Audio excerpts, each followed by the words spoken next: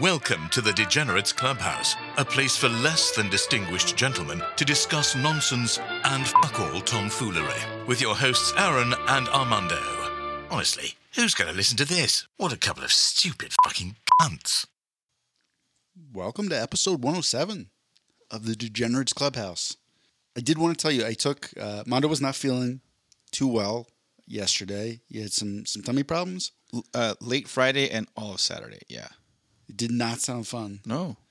Do you want to just scare off all the listeners and describe those tummy troubles in graphic detail? Please don't. What was the name of the segment you had called? It was like... Adventures in Pooping. Adventures in Pooping, but this time it's the Armando edition, volume 1 for Armando. So Friday, Thursday, Friday, I tend to meal prep during the week. So usually what I eat for a couple of days, not like I eat for the one day.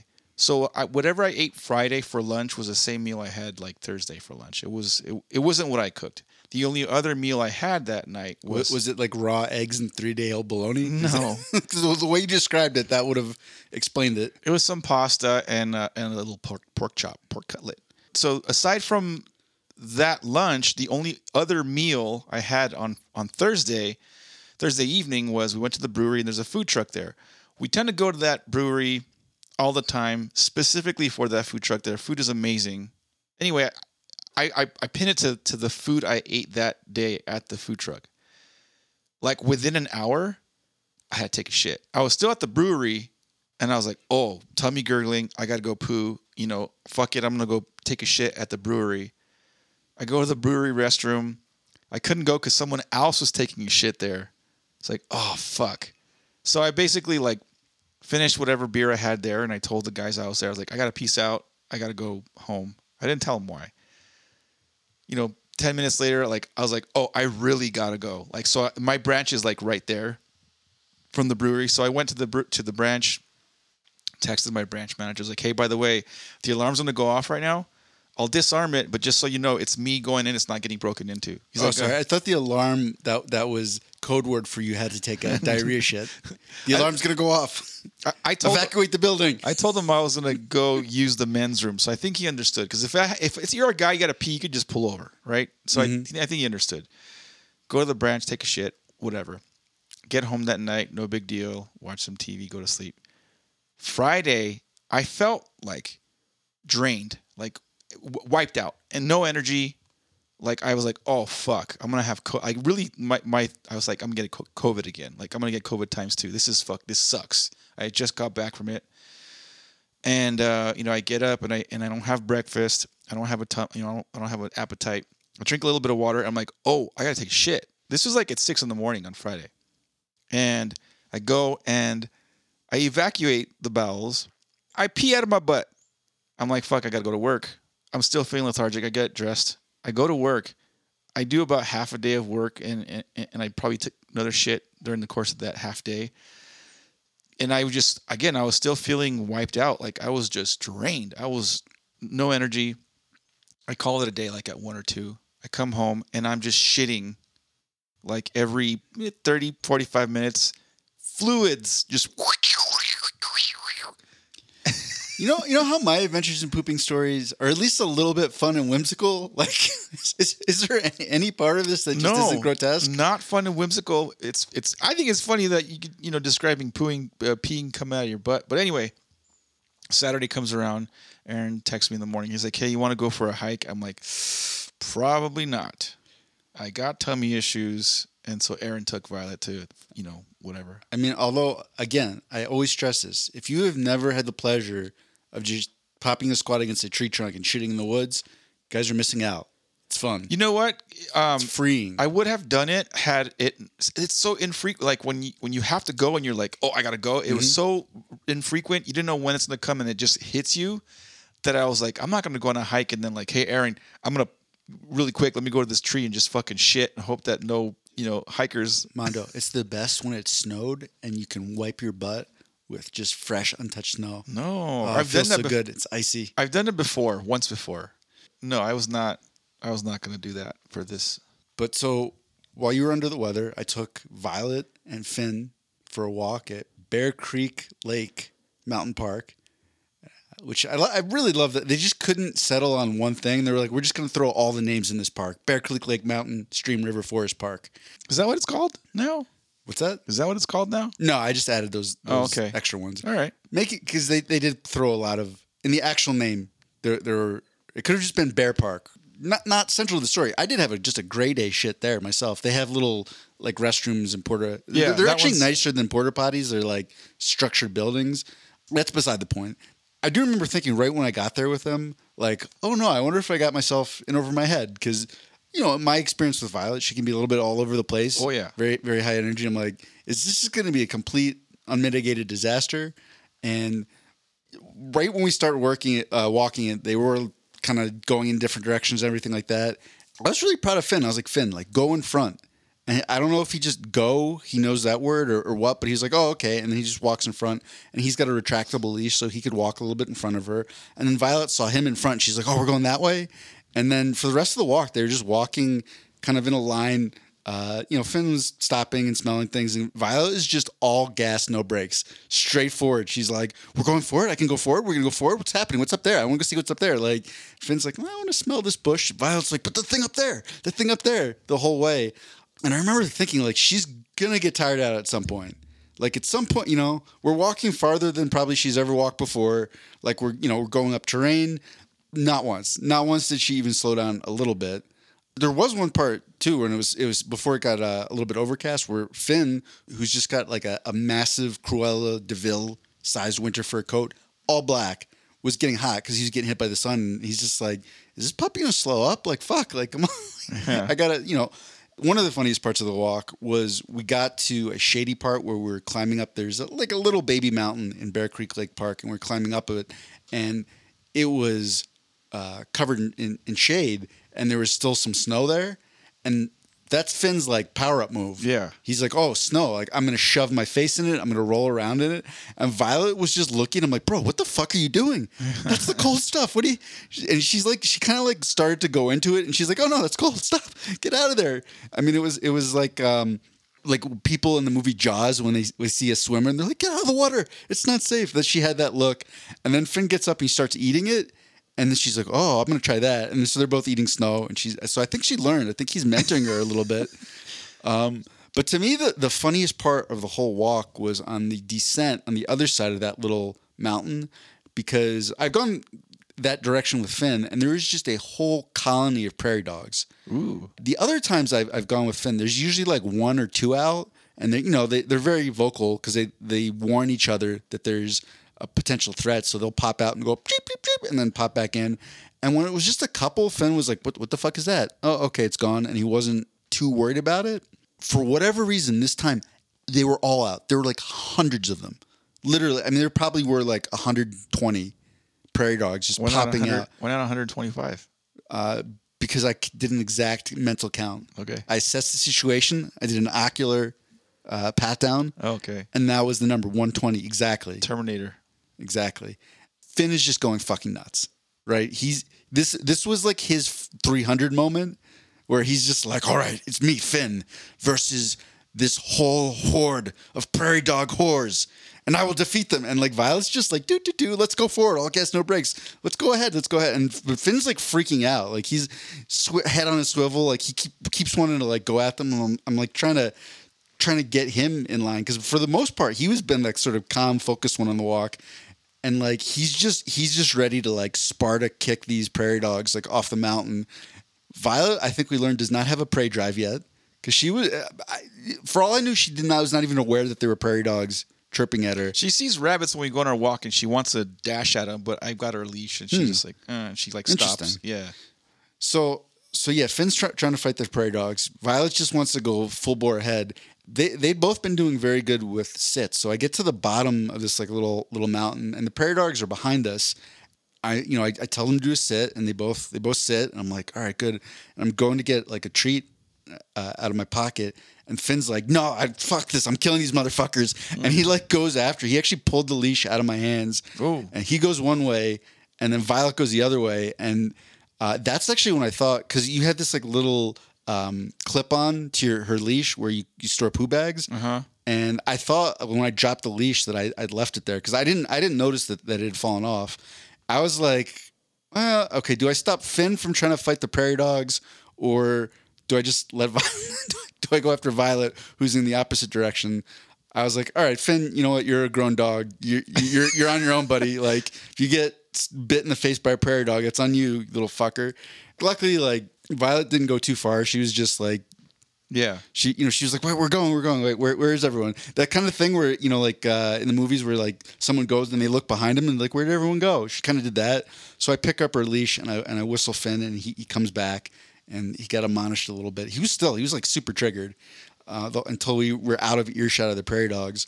But the reason we took so long to get back was because like a mile later, I realized your little like poo bag holder was gone. We went all the way back to the prairie dogs, and Finn was like, "Yes, that's it. I thought you fucking pussied out, but now we're gonna go kill those bastards." And no, we didn't kill them, and we didn't find your poo bag. And then we walk all the way back to the car, and like 200 yards in front of the car, there it was, just sitting there. Pretty good. But yeah, it was Finn's 300 moment, and still, prairie dogs are undefeated. No kills for Finn. We went from a story where I couldn't prairie dog to a story where there was a bunch of prairie dogs. Oh, that was good, Mondo. Waka waka waka. No, there was no prairie dogging in my story. Like it was coming out. The Groundhog Day was yesterday. Oh no, we get it. We understand. I like it. You're using an analogy, and then like, just in case, let me start to describe it graphically. Like, yeah, that's okay. If I could draw a picture and put it up like on the screen, I would do that. But I don't think people would appreciate that. Anyway, moving on to Florida man, causing mayhem when he can. Driving drunk as a rule, alligators in his pool. Look out, here comes the Florida man. Oh, yeah! I wish I could sing like that. Florida man. This one got me excited when I saw it. Florida man, Dan Wideneck, arrested for aggravated stalking, not paying child support. You were disappointed.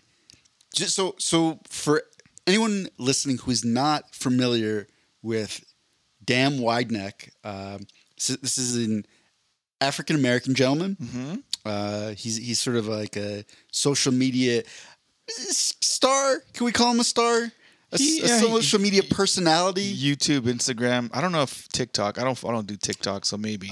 But the main sort of draw of him, like the moniker Damn Wideneck suggests, is that he is a damn wide neck. It's like Google Damn Wideneck, no spaces, and you'll see what we're talking about. You've probably seen it before. Like the dude has no neck. It's like a triangle coming off of his head. If you guys, have you ever seen it like a tree that's been cut at the stump, where the stump's like really wide at the ground and then it kind of narrows to where the tree would be?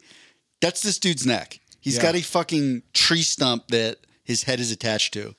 The article starts with Florida rapper known on Instagram as Damn Wideneck is behind bars again, this time for aggravated stalking and withholding child support. He is being held on a $7,570 total bond.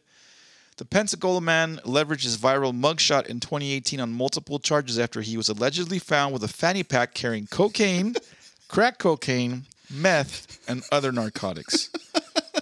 Okay. All right. Hold on. So first of all, I didn't know that his internet fame was off of a mugshot.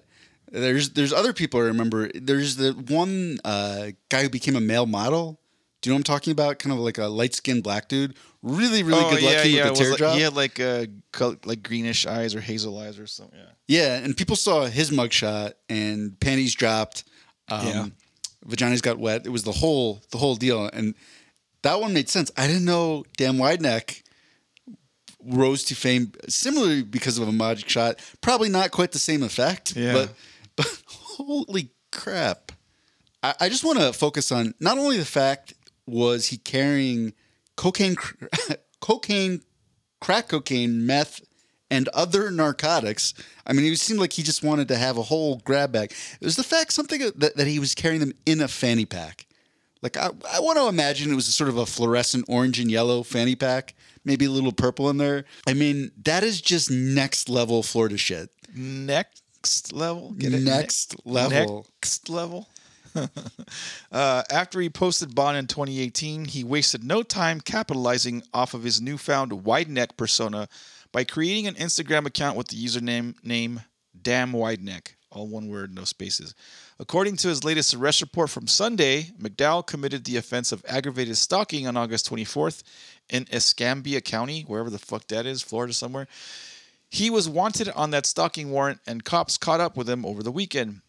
The only time I'd heard of the Damn Wide Neck thing was that when they did the whole duo Damn Wide Neck and the Damn Skinny Neck or Tall Neck or whatever, the skinny white guy, they were doing like funny shit together. Like, you know, the one guy that had the long, thin neck and then the one guy that had the big, you know, they made a good duo.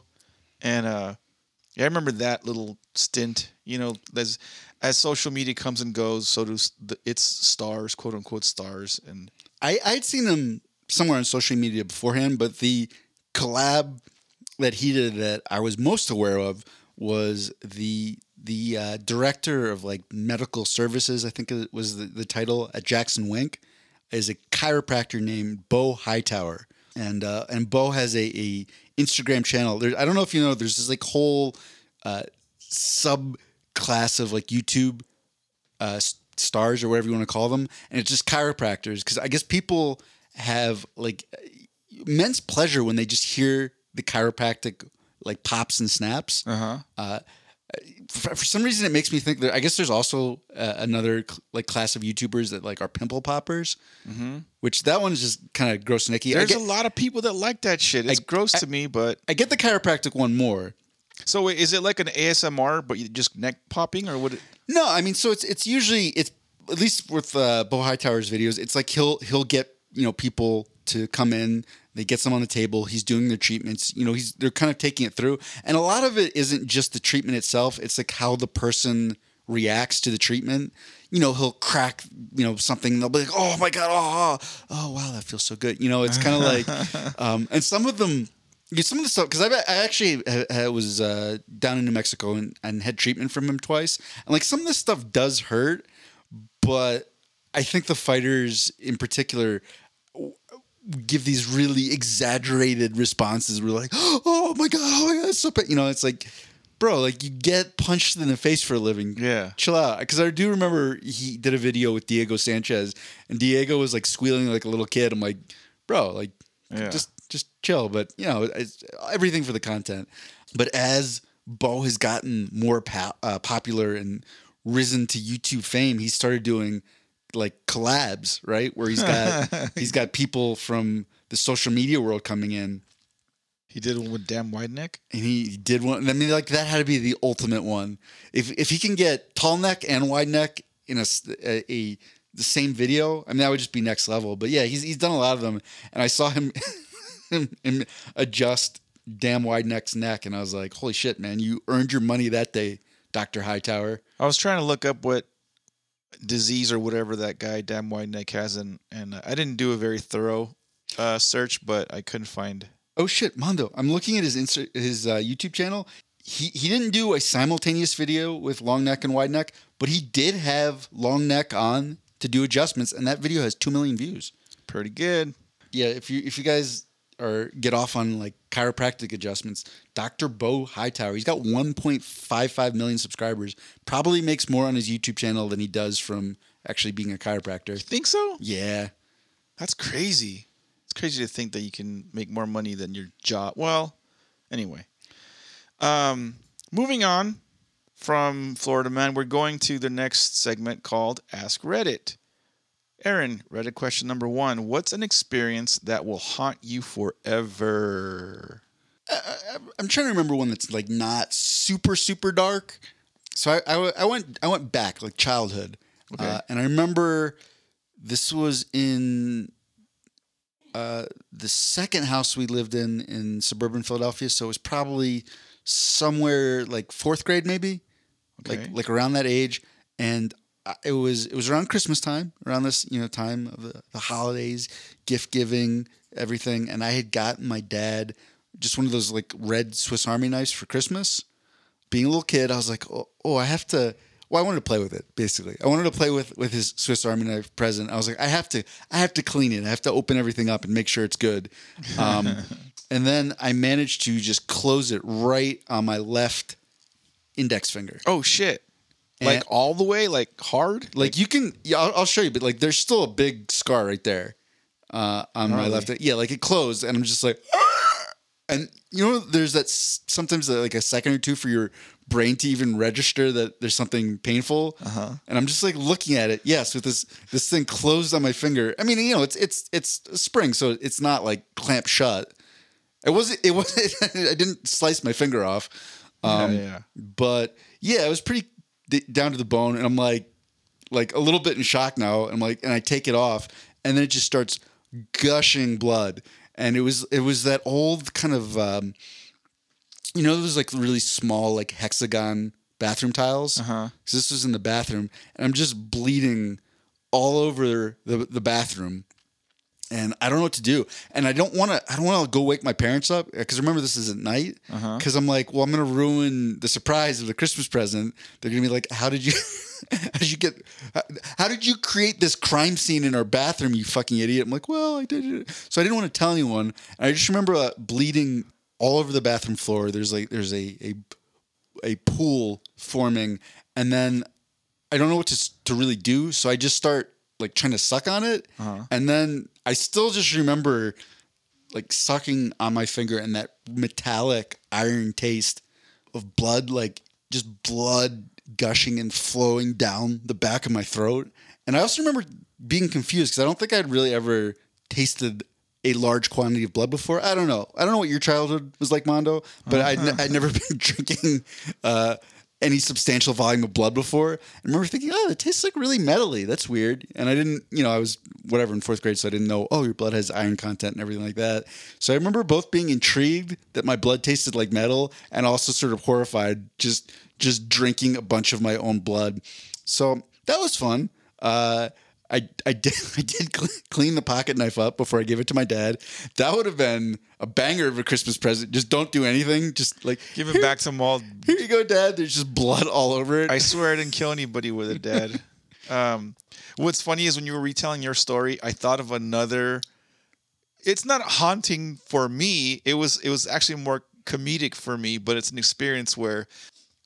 I'll tell my haunting story in a little bit, but my uncle and I worked together for, I don't know, 3-4 years when I was like 23, 22. He got me a job, and he claimed to have gotten out of his car and then closed the door on his nuts. Explain. I don't know how that happens. Were you like that close to your car? Were you like I don't have a. Was your uncle older than 70? No. He's only like maybe 5-10 years older than me. He's not that much older, but somehow he closed. But just on his nuts, because I could see. Well, maybe he got his dingle buried. Here's his dingle too, but I don't remember. I just remember him saying he come into the branch and like him holding his crotch area. I just feel like, Uncle, are your nuts longer than your dick? Yeah, it was just bizarre how that. Anyway, your story of closing the knife on reminded me of my haunting story. I actually had one that was more depressing, so I'm not going to tell that one. But the one that did when you were telling your story that sparked my memory of. I think this happened to my little brother twice. We used to have when we were. I'm talking about like he was a baby and I was like 6 or something. I don't remember exactly how old I was. We had a babysitter that was like a neighbor of ours. You know, the babysitter would bathe my brother and like throw me in the shower or whatever. And I don't know how exactly it happened, but somehow either she like accidentally dropped my brother in the shower or he slipped and fell in the shower and like split his head open like pretty fucking bad. He still has a scar in the middle of his, I think he still has a scar in the middle of his forehead. He's the Mexican Harry Potter. Dude, it's not like, doesn't Harry Potter have like his eyebrow or something? No, he's got a scar on his forehead. Is it? Yeah. Oh, but his goes like north-south. My brother's goes like horizontally. Yeah, because he's Mexican. He's closer to the border. Yeah. But I remember like seeing all the blood, and obviously he was there in the shower, so the blood's just like, blood and water is just going down the drain, so you don't really see the amount of blood. But it was scary to see like my little baby brother and him bleeding and like thinking like, holy shit, he's in the like, you're a fucking dumb kid. You're like, oh my God, he's gonna die. It was a nasty enough cut and deep enough, I'm sure, but it was just like a scary like oh shit, I'm scared moment that and like I said, it happened to him twice. How it fucking happens to him twice, I don't know, but it happened to him twice. One of those created a. I think it's called having bad parents. Probably. Well, my mom when we were that age had like she never kept jobs. It was like part-time job from part-time job to part-time job to part-time job. It was never like a consistent steady job. My dad had like a job where he had to go in like either work the graveyard shifts or he had to like start at 4 a.m, 5 a.m. He had fucked up hours. So there was no out but to, and my grandparents lived down the street, but they had jobs too. Yeah. Just to be clear, that was a joke. Yeah, I know. But no, it was that was scary to see my little brother like, oh my God, fuck, like panicking, and I'm 6. What the fuck do I do or whatever, You just suck the blood out of his forehead. That's what you do. That's gross. Let's see what some of the Redditors have had to say. Oh wait, side note though, if they do make a Mexican version of Harry Potter, I would read the shit out of Enrique Potter. Enrique Potter? Let's write one, dude. Let's read some of the what the Redditors have had to say. They're rather long, so I'm only going to read the first 2 that popped up because they tend to be the ones that have the most hits. But user Modrynik writes, when I was a trainee nurse and a young guy around 40 died suddenly. No warnings, just had a sudden heart failure, couldn't be brought back. He was in the hospital because of something completely different and was in good shape. No clue what killed him. Also, quite the nice guy. Still, death is nothing out of the ordinary in a hospital. Even as a trainee, you get pretty quickly accustomed to it. They spelled accustomed wrong. It would have been a day like most others. But about 5 minutes after we stopped CPR, right while a colleague tried to call this guy's relative to tell him he has died, his wife plus 2 about 10-year-old daughters came to visit Dad. I knew them from another visit some days prior, and when I saw them strolling towards our station, the children happy, the wife grinning, knowing that in about 10 seconds their world would change forever. I hardly held back my tears. Wow. User FugAWF writes, having to be the decision maker on pulling the plug while my dad was in a coma. That sucks. I was assured there was zero brain activity and the life support was the only thing that kept him going. The nurses told me I was making the right decision because if by some miracle he did wake up, he would be a brain-dead vegetable. I did what I felt was the best thing for him at the time. Not every time I see a damn story about someone in a coma that wakes up unexpectedly or after a very long period of time. I questioned myself. Did I wait long enough? Did I do the right thing? Was there a chance that my dad would have been normal or semi-normal if he did wake up? I'll never know. All I know is that I'm the one who killed him with that decision, and I miss him dearly every day. He was too young to go. That sucks. Can I add one? This isn't for me. That actually just reminded me. There's a MMA Instagram account. It's mostly just memes, but if you follow it, it's MMA Nerds, and if you follow his account or have followed his account, in his stories, his Instagram stories, we'll talk about like really personal stuff and the sort of whole history of him and his dad and everything was sort of like played out because he used to do all these Q&As. And basically, I mean, I think he was like in his early 20s when this all happened, but his dad got like throat cancer, lifelong smoker. By his own description and his admission, his dad was just a complete piece of shit, like racist, like just terrible human being, like belittled him and his mom. And his dad gets cancer, and he has to basically just become his dad's full-time caretaker, all while his dad was just like extremely abusive to him, and also would not stop smoking. His dad wouldn't stop smoking? Yeah, even though he had he was like one of those fuckers who's like smoking through the hole in his neck. And then, yeah, he ended up in like that same situation where like, his dad's in the hospital. He's just watching him die. And he's like, I hate you, but I also feel like I failed. Man, stuff like that with your parents will fuck you up forever. So conflicted. Yeah. Like, so fucking, you end up getting fucked.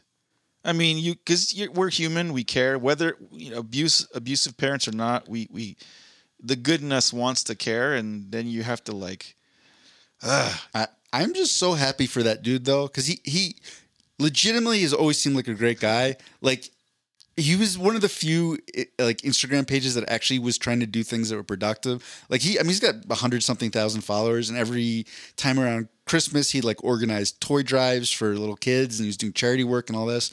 And I'm like, the fucking shout out to MMA Nerds, because he finally managed to graduate college after like 3 tries. He got a job.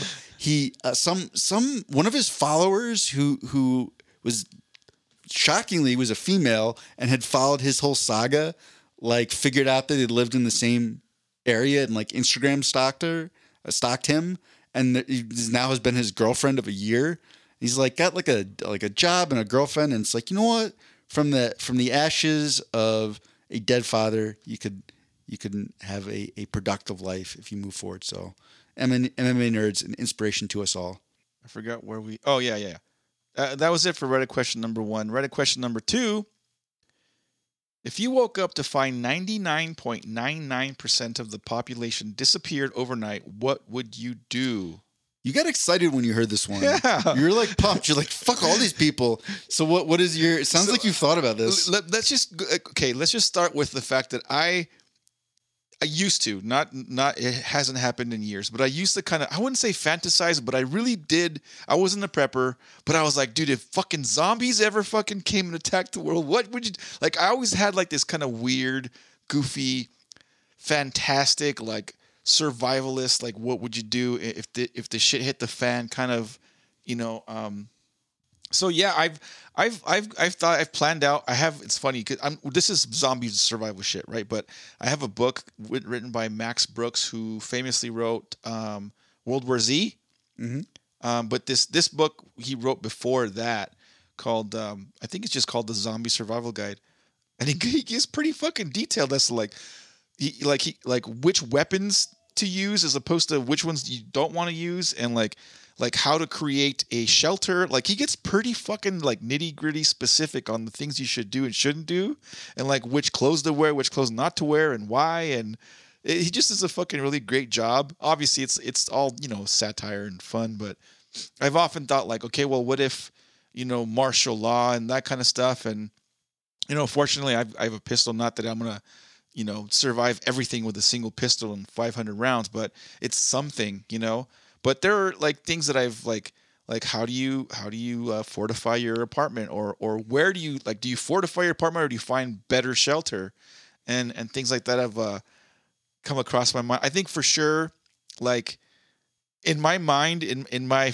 again fantastic dreams, like I go to California, I pick my family up, I somehow get them back to Colorado, where it's like, I think Colorado is just safer and more. Well, to be fair, if it was 99.9%, like probably not all your family's still there. Let's just say 1 or 2 of them survive. But in my dreams, all of them do. God damn it! Don't fucking be a fucking party pooper. But in my logic, I go to California, get my family out of Cali because Cali sucks, and bring them over here to where it's, in my mind, it's just safer, more beautiful.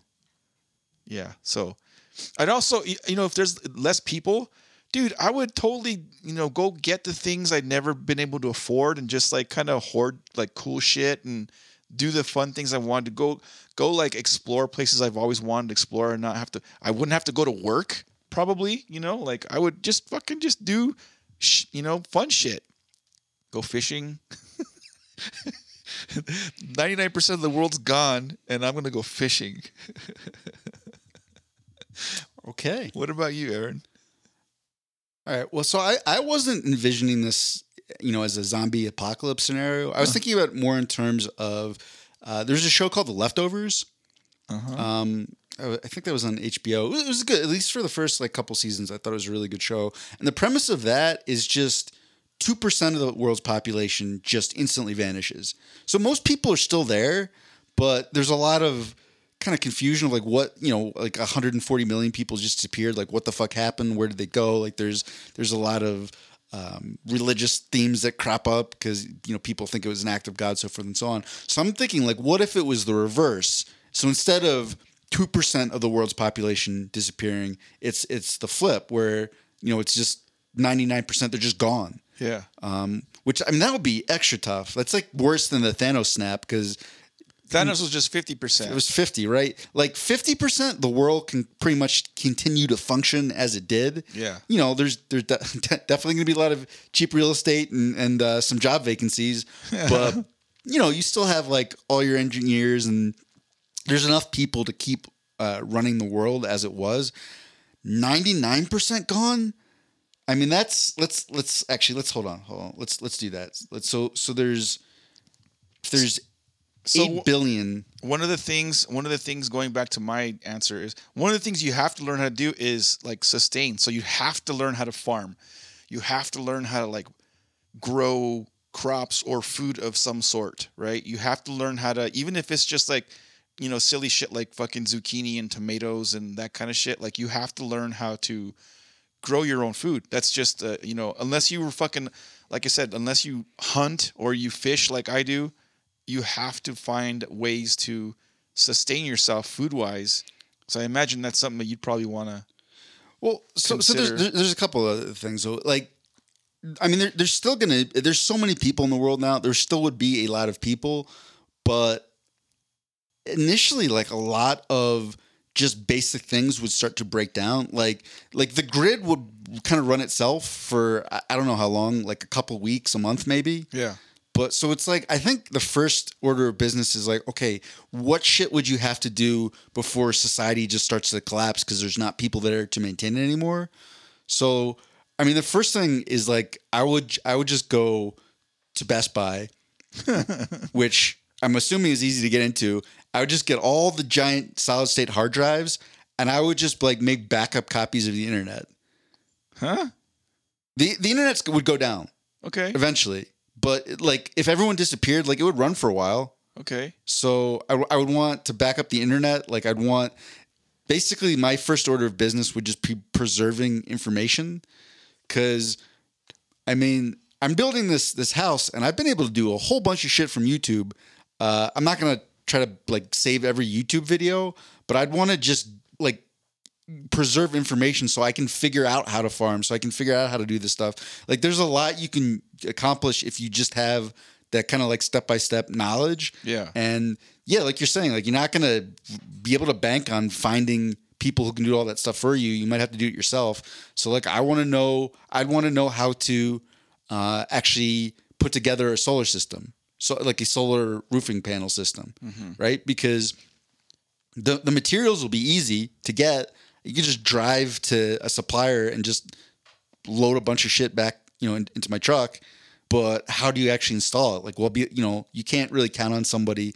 So like that's actually probably one of the first things I would do. I would go to the internet while it was still working and just download like videos, like articles, everything about how to make like a functioning off-grid home, because everything will be off-grid pretty soon. So like, how do I do solar panels? How do I make a dry well by myself?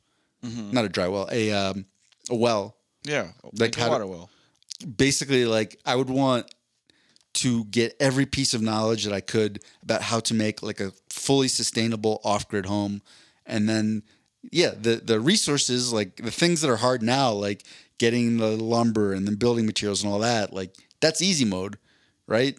And there would still be plenty of gasoline for a while, but the hard part is like, how do you fucking put it all together? It would be a lot of gasoline for a long time. If 99.9% of the population is gone, you can think about all the cars with full tanks of gas that are not going to be used. Mm-hmm. So you'd be able to run generators and all that shit for a long time based on the limited, quote unquote, no longer limited.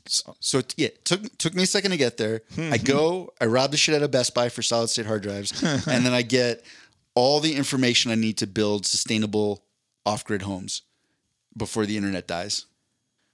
Cool. Some of the Redditors' answers to that question. User trying to read 24/7 writes, "Move into someone's awesome home." I like how someone responded to his answer with, "Bill Murray's house is nice." If you've seen Zombieland, the first one, you know what that's a reference to. User Vigif85724 writes, "Download as much information as I can before the internet goes out." Yeah, kind of the same thing. I think you got to be more focused though.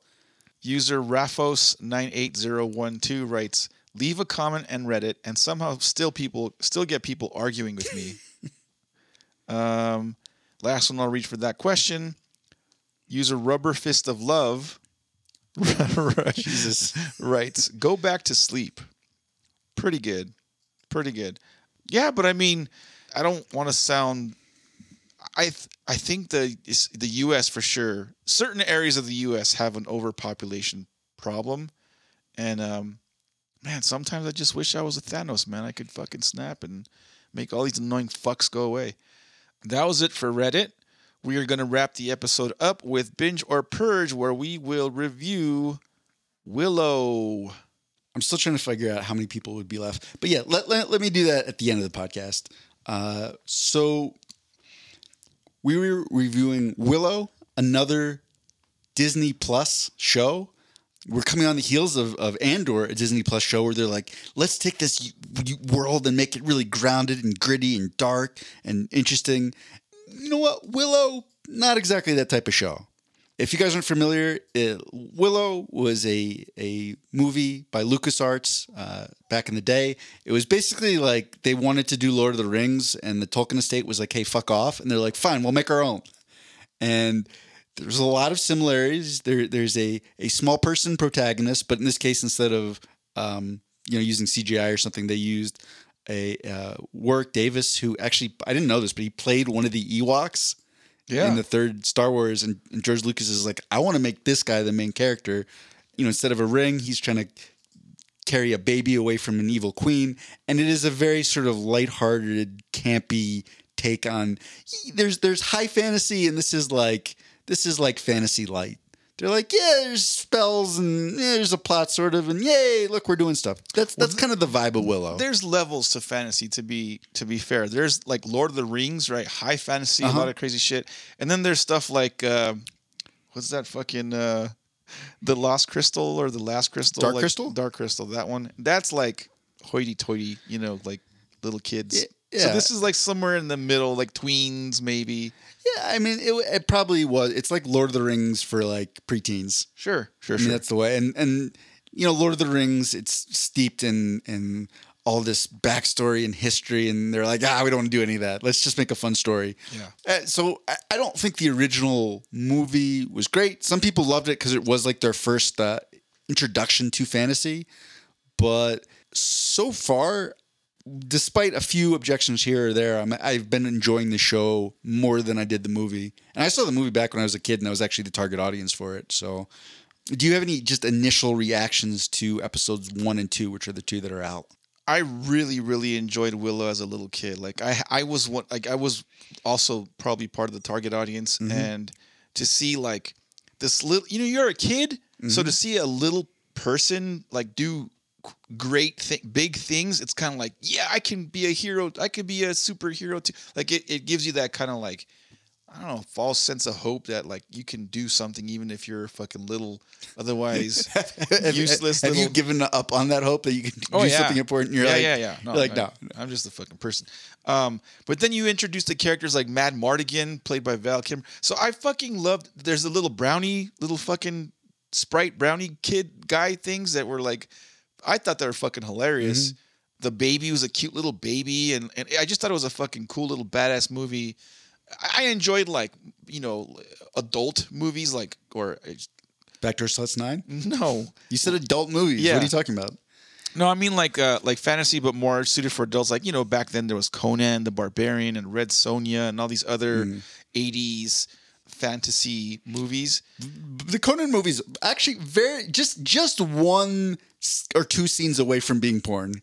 They're if you remember the costume choices and these sort of grunts and sound effects, very close to porn if you think about it. Sure. Lots of chest oil on Arnold. So then when they announced that they were making a Willow, I guess it's a sequel to the initial movie, I was excited. I was like, fuck yeah, let's do this shit. I don't care that I'm fucking 41 years old. Obviously there's the nostalgia effect. And so I was really looking forward to watching it.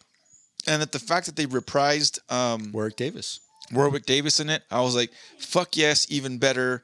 It just pays homage to the original, movie and everything. So I was super excited. First 2 episodes, I don't know if I'm on board quite yet. I'm not fully sold, but I'm also not disappointed either. Like I'm hopeful. Okay. Yeah, I mean, at this point, I have skepticism with every Disney show because Disney keeps doing this thing, with the exception of Andor, where I think the show starts really well. And like the first couple episodes, I'm like, oh, this has a lot of promise. And then it just doesn't deliver down the stretch. So I sort of take everything with a grain of salt.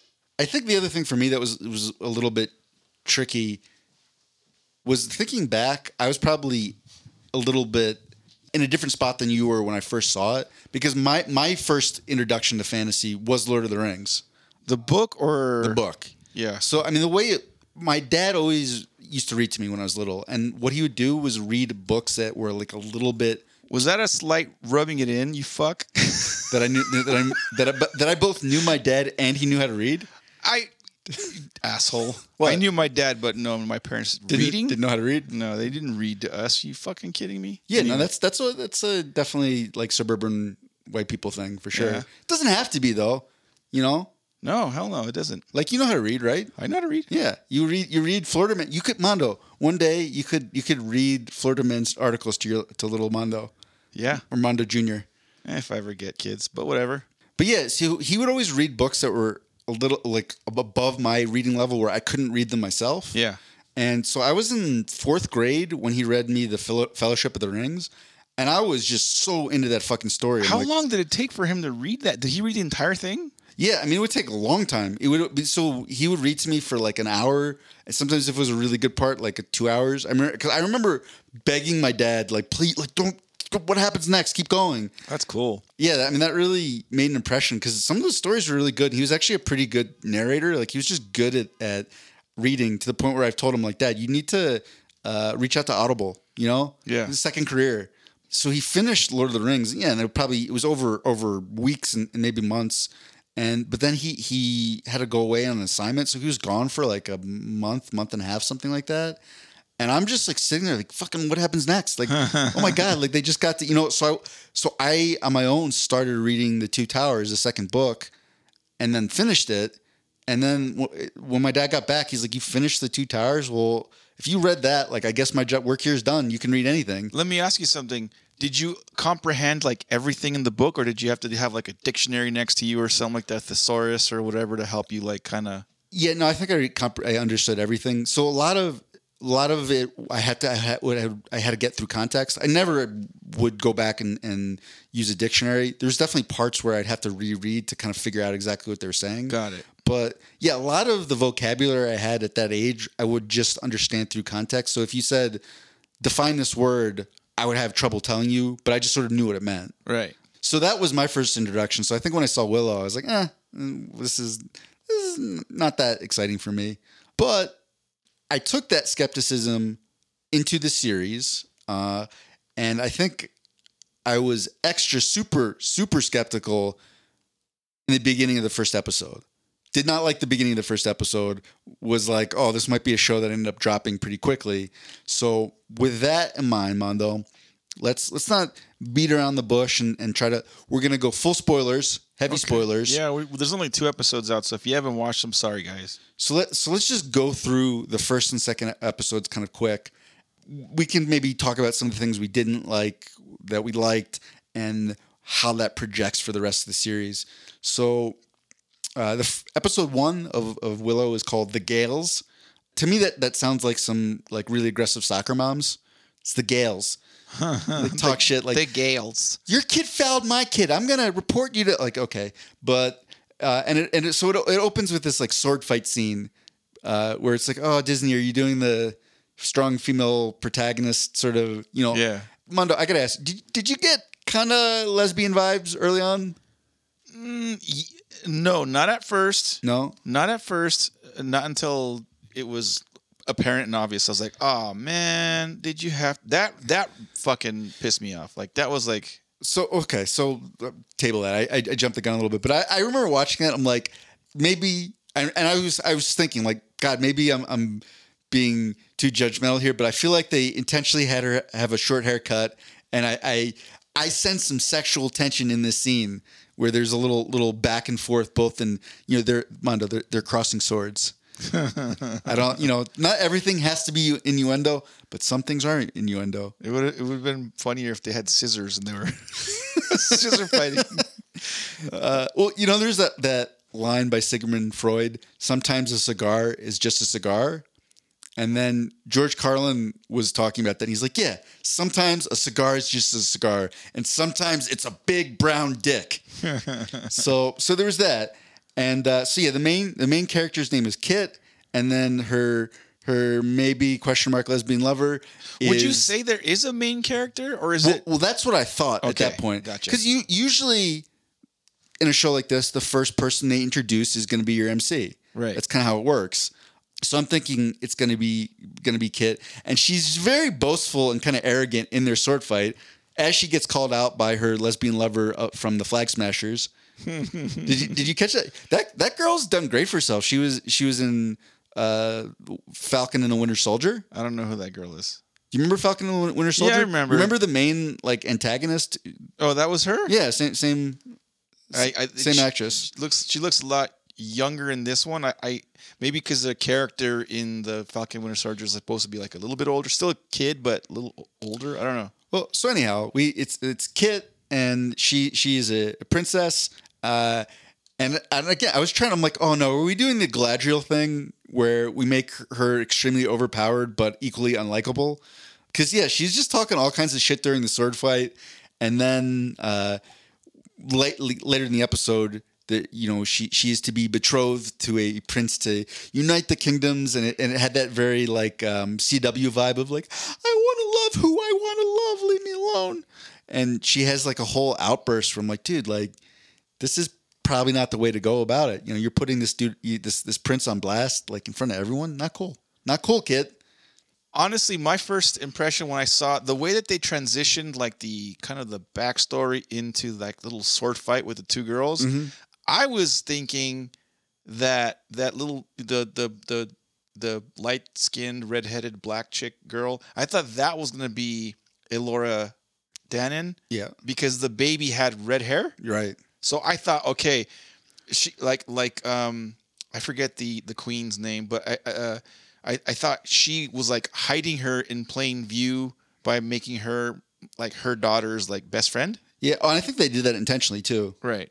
So I thought like it kind of threw me for a loop. And that would be, Mondo, if you think about it, that would be extra devious where they're like, oh my God, she turned the baby black. Because she was white in the original. Like, they'll never think of this. Yeah. You make her black with freckles, they'll never get it. Yeah. So yeah, when I saw that and then no, I like that kind of the sword fighting, the quick back and forth.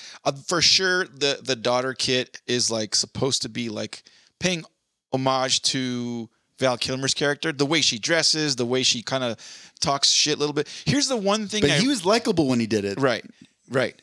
Here's the one thing that I like. The biggest bone to pick that I have with the series so far is the Kit character, especially when she speaks.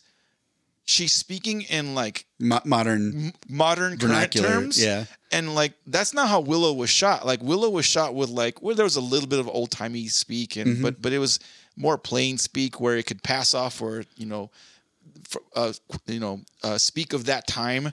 Whereas like this girl's like talking with like fucking. Well, you're right. It's her in particular. Cause when I was talking about that scene when she's talking shit to the prince, she opens by going, so we're getting married. That's weird, right? Yeah. And like, that was a little bit jarring where I don't have a problem with them having a little bit more modern speech. Cause on the flip side, I think in the Rings of Power, sometimes it was also jarring where they were like really trying to be archaic in their speech patterns and they're over pronouncing they're like, we want to be authentic and we're going to Mordor. It's like, you just say Mordor, you fuckers. There are ways that the writers could have been more clever about using, the language of their time, but saying phrases that are kind of current phrases.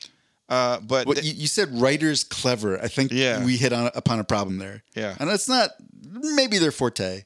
So the other two main characters that are introduced early are Prince Fuckboy I like that actor. You like Prince Fuckboy? I like that actor, dude. He's a fuckboy.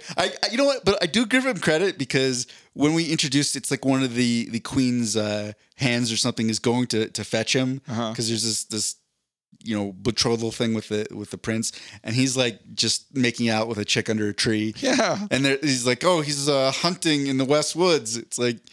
And everybody knows because he's Prince Fuckboy. They're like, oh, he's Prince Fuckboy. He's gonna fuck. He instantly reminded me of Game of Thrones, the one that fucks his sister, Jamie. Yeah. He instantly reminded me of kind of like this suave kind of. Oh, both of that. Hold on, we'll get to that. Pause. Okay. I give him credit though because after the guy leaves and or maybe it was before, like the girl he is seducing is like, oh, I've heard terrible things about you that are all untrue. And he's like, no, some of them are probably true. Yeah. So at least he owns it, you know? It's if a character has some negative qualities, but they own up to them, it makes them a lot more likable. Yeah, they're just redeemed. I don't know if it completely redeems him because, early on they set up his character flaw that he's unreliable and he's not going to be there for people and so forth and so on. But so then we have the whole betrothal thing where Kit has the outburst and she's makes it super awkward for her would-be spouse. Did you have a particular problem with that scene or? No, because it's kind of a common theme where like trope. Yeah, you like to use that word a lot. It's a common theme where like there's arranged marriages where the girl's like fuck, or the guy are like fuck this arranged marriage bullshit sucks, and they're not really keen on it. I use it because theme means something else, and what you're talking about is trope. Sure. Is there another word you can use other than trope? That would be what you're describing, right? But I'm sure that's the word for it. I'm sure there are more than one word for that. There's typecast, whatever. Anyway, there's probably other words we can use. Moving on. Yeah, there's been a lot of times where people use that like that recurring, oh my God, the arranged marriage, are they happy? Are they going to be happy with it? Do they fall in love ultimately? Do they earn each other's love, or do they say fuck this shit, and just go their separate ways? There's that whole blow up. She puts the prince on blast. She tells like kind of a weird meandering story, and then she gets sent to her room. by her mom, who is also very unlikable. And early on, I'm like, God, are we just gonna have tons of unlikable characters? Are we doing the Rings of Power thing again? Yeah. No. But then you see Prince Fuckboy. He's trying to smooth things over. He's like, hey, I talked to the prince. He's not a bad guy. I'm gonna go talk to the king. Like, it's cool. Chill out. And you're like, okay, maybe the prince and Prince Fuckboy aren't so bad. And they had that little speech where he's like, don't worry, like, I'll never leave you. I'm not going anywhere like dad. I'm like, oh, they've got daddy issues. And I don't know, but if you got that vibe earlier, that's when I was like, ooh, Lannister vibes. No, right then. Right when he's like, I'll never leave you. I was like, oh. Nah, I never got incest vibes there. You always have incest vibes in your apartment. I could see how I could see how one could, but I was like, nah, that's not. They're twins. Yeah, they do look remarkably alike. Yeah, and I was like, he's twins in a fantasy story. He said he'd never leave her. Like, Disney, are you gonna do this? Are you gonna do no? And then yeah. No, it wasn't that. So, not to go on too long, but then the not too long after that, Prince Fuckboy tells the girl from under the tree that he's changed his ways and like she's his one true love, and he gives her a friendship bracelet. It's like, did you believe him? You thought he was sincere? I did. Yeah, I did. Yeah, because Kit, that was the other part. Kit talked a lot of shit. She was like, just to hammer home that she was unlikable, she told him that he was unreliable and he leaves everyone and no one can ever count on him. I was like, damn, that's harsh, even if it's true. Like, he's your, quasi twin lover. You can't talk to him like that. And then the castle is attacked by the X-Men. Sure. How else would you describe that? Yeah, okay. The X-Men, the bad men X-Men. It's like sorry, I didn't read X-Men that much. Was there like a evil X-Men? No, you know what they did remind me of? They reminded me of Thanos's Four Horsemen guys. That's good. There were 4 of them. Yeah. And they all had like weird superpowers. They all have different like whips. Yeah. And then they abduct Prince Fuckboy. They take him away, and I was like, "Oh wait, are we doing the rescue the princess? But it's Prince Fuckboy." Yeah. I mean, that's okay. That would be Mondo. That would be another trope. Yeah. Your favorite word. But it was a little bit of a twist, right? Instead of a damsel in distress, it was a prince in distress. Did that do anything for you? I mean, No, that one I was okay with that because knowing what Disney has been doing to everything and trying to flip everything on its head and make it okay to be a lesbian and all this shit. Wait, are you saying it's not okay to be a lesbian? You know what I'm getting at, but I'm saying like the whole girl power, all this stuff that they're trying to push down our throat. For them to flip something like that on its head, it was kind of like, all right, I accept that. Whatever. The boy is the one that they're trying to rescue. Okay. Well, and I had no problem with that. But I was like, why? Yeah. Why are you abducting him? Like, that didn't make a whole lot of sense to me in the context of the story. Hopefully they end up having a good explanation and payoff for that. Yeah. So he's probably, because otherwise that character is kind of useless. They want to make the girls more badass, girl power, So if it's the girls doing the rescuing, it's shoving that theme down our throat as opposed to the usual, the boy is going to save the princess. You seem very worried about Disney shoving things down your throat. Yeah, they do that a lot. How does it make you feel? I don't know. You don't like it? No. Violated. Okay. Mondo, show me on the doll where Disney touched you. But then one of my favorite characters in the middle of the battle of Thanos' 4 Horsemen of the Apocalypse or whatever they're called, the Gales. The whole time the Queen has been keeping a prisoner in this dungeon chained up who she just like goes down to chat with. I don't really understand the nature of that relationship. Yeah. But she's like, "Oh, we got to let this guy out." Yeah. And I remember thinking like, dude, like, can you give him a minute to warm up? Like, he's been chained up in this dungeon. Like, he can't even move around. Surely there's been some muscle atrophy and you're just going to send him out into battle. But that was the first time where I was like, oh, okay, maybe there's some hope for the show. Because I don't know who that actor is, but they were also giving him really dumb, campy lines. But I thought he could pull them off. It was sort of like that Harrison Ford thing where if anyone else was trying to deliver the Harrison Ford lines from the original Star Wars trilogy, I don't think it would have worked. But he could just make it. And that character I thought was great. He's okay. Yeah, I like him. He'll grow, I'm sure. The show's still in its early stages. Or maybe not character. I thought the actor was great, is what I was trying to say. Sure. I thought he did a really good job. Sure. I liked the part. There was one part where, they're assembling a questing party to go save Prince Fuckboy. And the Queen tells him that all of his, Borman is the character's name, who's the one in the dungeon. She's like, all your charges will be dropped. And he's like, everything? Like, even the thing with I can't remember what it was, something, and he's like, with the haberdashery. And she's like, yes, even that. He's like, I just like the feel of velvet on my skin. All right. Okay, writers. It was really rocky in the beginning, but I felt like once they started introducing other characters, I felt like it got better. So they all go out on a quest. It's Borman and Kit and her lesbian lover, ? And random guy from the Queen's Guard. I think that's who he was. Who's the old guy? Yeah, he was like one of the captains of the guard or something like that. He was like a higher up stature of the Queen's Guard or King's Guard or whatever, Knights or some shit. I don't remember exactly. But. Very courageously, might I add, volunteers to go out. Because like the main captain was going to go and he's like, no, like you have to stay here and protect the castle. Like I'll go. And it's, I'm like, dude, you're kind of old, man. Are you ready to go out in this dangerous? Well, we now we know why. This is like the kind of the expendable guy, sort of, kind of. You know what I mean? To the point where like we don't even know his name. Yeah. And so just jumping forward a little bit, and this was like one of the parts in the first episode that really kind of bothered me is like right when they get out into the sort of the wilderness past this magical barrier that's protecting their whole kingdom. That character was saying like, it's like you always have to be alert or you could die at any time. And then he just an arrow through the nutsack or something. it was like right through his chest. Yeah. And I was like, wait, did they just play this character's death as a laugh line? Yeah. And then they escape. It was a cool escape, but they're like quipping right after it happens. They're like, see, this is why you can't. I'm like, what the fuck? Yeah. Did this not affect anyone? Yeah. And the escape and jumping horses off of a cliff. Cool sequence.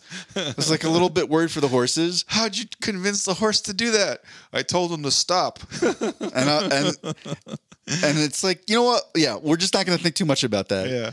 That was not a sufficient explanation, but I was so like, are we not going to talk about the member of our party that got shot through through the chest with an arrow? Like, they never bring it up again. Yeah. They're just like, whatever. Yeah. Shit happens. Uh-huh. I'm like, are they all sociopaths? But see, in the 80s movies, that's like, if you think about it, really think about it, 80s movies were all about that shit. Like, they introduce a character, they kill him off, and they don't like, they never had room for the actors to grieve or show, like, the characters to, like, they would just move on. Well, and see, that's why this was a little disappointing to me, because if you look at a show like Cobra Kai, also based off of a very campy 80s movie, and they kept that same vibe, but were able to sort of expand and have room for some emotional nuance. Yeah. And that's part of the reason why it's so great. And so far, Willow is like, nah, fuck all that. Yeah, I was okay with them moving on because it's a series, and I would rather them move on with the plot than to like take a little too long to like have them. Like, it could have been if it served a purpose, 30-second scene. Okay, sure, but I was fine without it. Big deal. Excuse me. So anyhow, through all this, Prince Fuckboy's under the tree lover, who aka Muffin Girl, has decided that she's also going to go rescue him. Yeah, which that was one where it was like stupid and it was illogical, but I was a lot more on board with that and like her being kind of like girl power than Kit and her girl power. Yes. Like it felt more organic, where she's like, I don't care, I'm fucking gonna go, I'll figure it out. yeah, like and there's that part, there's scene where they definitely go their own way, and she does some crazy shit to like catch up to the group. It's kind of like, oh, okay. Well, they try to send her back, right? And she's like, okay, and then she just keeps going on her own, yeah, and has to like walk over this like tree bridge over a giant chasm. Yeah, that's one where it's easier to root for someone who is both somewhat humble and is the underdog, right? Whereas Kit is neither of those. Well, Kit is coming from a no offense, but she's coming from a privileged life, and she's just, for the most part, she's kind of a little bitchy character. Talks shit to her brother, to her mother, to everyone involved. Like, not very likable. And there's this girl who, humble beginnings. She's one of the bakers or whatever. Yeah. She works in the kitchens. Well renowned in the kitchens for her muffins. She's super fawning over the Prince Fuckboy character. So like she's clearly more likable from the get go than Kit. Yeah, because that's the other part too, where it's like she's going out on this quest completely. Where some of the female characters in Disney properties are overpowered. She's like super underpowered at this point. Like, she's got nothing. She can make a mean stew and some good muffins. She just charges out. I don't know about you, but I'm also thinking, like, is she gonna save him and be like, yeah, you know what about the whole betrothal thing? You kind of have a feeling that at some point he was gonna break her heart anyway. So you think, dude, he's Prince Fuckboy. I don't think. I'm convinced. I believe his.